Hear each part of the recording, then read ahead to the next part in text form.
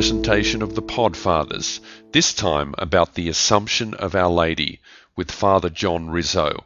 Father John began by explaining the origins of the Feast of the Assumption. So yes, this was known as the Dormition of Our Lady, the Sleep of Our Lady, and the reason for that is it is commonly believed by quite a few theologians that when it came to the Assumption, the occasion when Our Lady rose body and soul into heaven, that many people were of the opinion that she fell asleep. She did not die. Now that's actually a bit of what we might call speculative theology.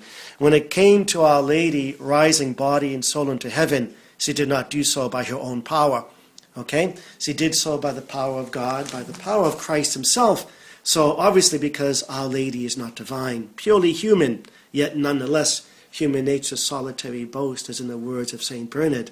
So some theologians believe that Our Lady fell asleep and then was raised by God, body and soul.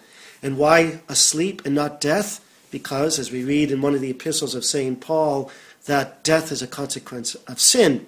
So since Our Lady knew no sin, she was conceived without any original sin, hence the Immaculate Conception.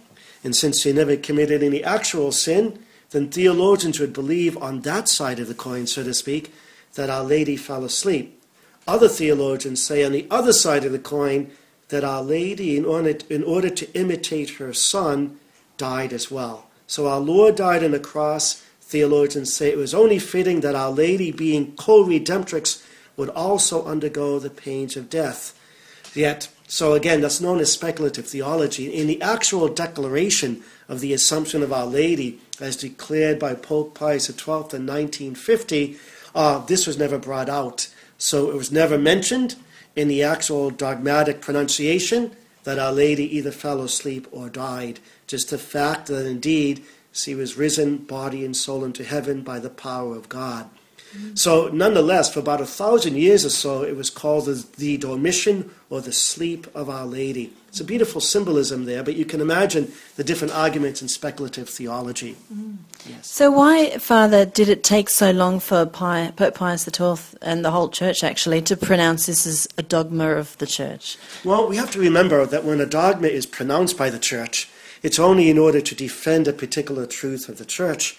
The dogma of the Immaculate Conception, which was the last declared dogma almost 100 years before, in 1858, when 1854, when the Immaculate Conception was defined, it was only because that particular dogma was coming under attack by the enemies of the Church.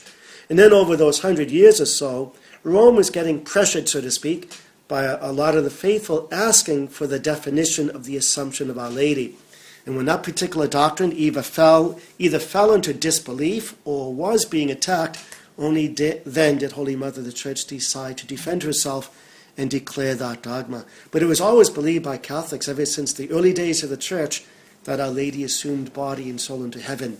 So Father Rizzo, how as Catholics can we use this feast and Marian theology in an apologetic way, bringing our separated brothers and sisters back to the Church?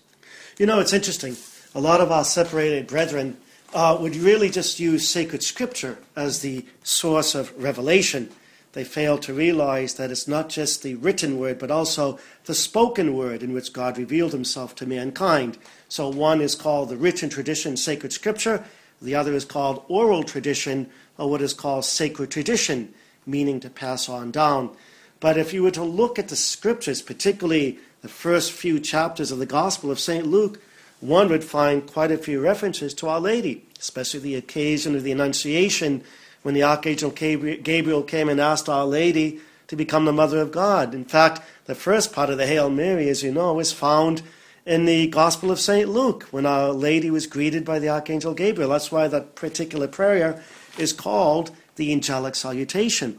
So I would tend to think that starting off using this scriptural reference to a non-Catholic, maybe from there you can build on to the idea that, of course, Our Lady is truly scriptural, and then go on from there saying that Our Lady is the Mother of God. There's references in the Old Testament, particularly in the 3rd chapter of the book of Genesis, so right away in reference in terms of how she would crush the head of the serpent with her heel. Already the idea of of the mother of a Savior, the mother of a Redeemer coming as well to bring about our redemption. So Mary in apologetics, I would start there in terms of Luke, the Gospel of St. Luke. As you know, the term apologetics is a Greek word meaning defend, or the defense of the church. Certainly Our Lady would be there by our side wanting to defend the church. So stay with the Gospel of St. Luke for starters when it comes to looking at Our Lady in Scripture, because again, they will want to use a Scripture-based argument. And then from there, you can also consider the visitation. That's also mentioned in the second chapter of St. Luke's Gospel. And of course, her beautiful prayer, the Magnificat. So there are quite a few beautiful Marian references. Our Lady, in her humility, though, remains rather obscure. She doesn't want the attention that she wants her son to receive. Father Rizzo then gave us 3 tips on how we can all benefit from the fruit of the Assumption. Well, I think through the Assumption of the Blessed Virgin Mary, for one thing, I consider the Assumption of Our Lady to be like the fruition of the Immaculate Conception, that Our Lady accomplished everything on earth in terms of suffering in union with her Son to help bring about our redemption. Now again, tainted? Never. She was never tainted with the stain of original sin, and in order to make sure of that, her body wouldn't touch the soil of the earth, where one day we will return. So Our Lady simply went right to heaven. And so when we consider in a very practical application the Feast of the Assumption of Our Lady, we want the same thing. We don't want our bodies and our soul to be soiled by the things of this world. We want to live in this world in a spirit of detachment. So I think one particular aspect of the Assumption in a very practical way is that we do our best to be detached from the things of this world. Secondly, the words of St. Alphonsus, a child of Mary is never lost. And when we consider those consoling words, if we do our best to imitate the virtues of Our Lady, particularly the love of purity in thought, word, and deed, we will not have to fear our salvation. So I think that would be the second thing, because the Assumption, in union with the Immaculate Conception, again, would remind us of detesting all things unclean that would defile either the body or the soul or both. Then thirdly, when it comes to the Assumption of Our Lady, I think when we consider this great feast, when we consider it in the 4th glorious mystery, we're asking in that particular decade the intention of wanting to die a holy death. So whenever we do pray the glorious mysteries of the Rosary and come across the 4th glorious mystery, the Assumption of Our Lady, that we pray for that. We pray for the grace of final perseverance.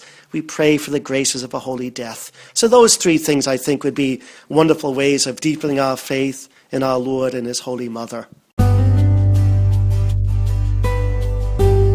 This program has been brought to you by Colby Communications in association with RadioSOS.net.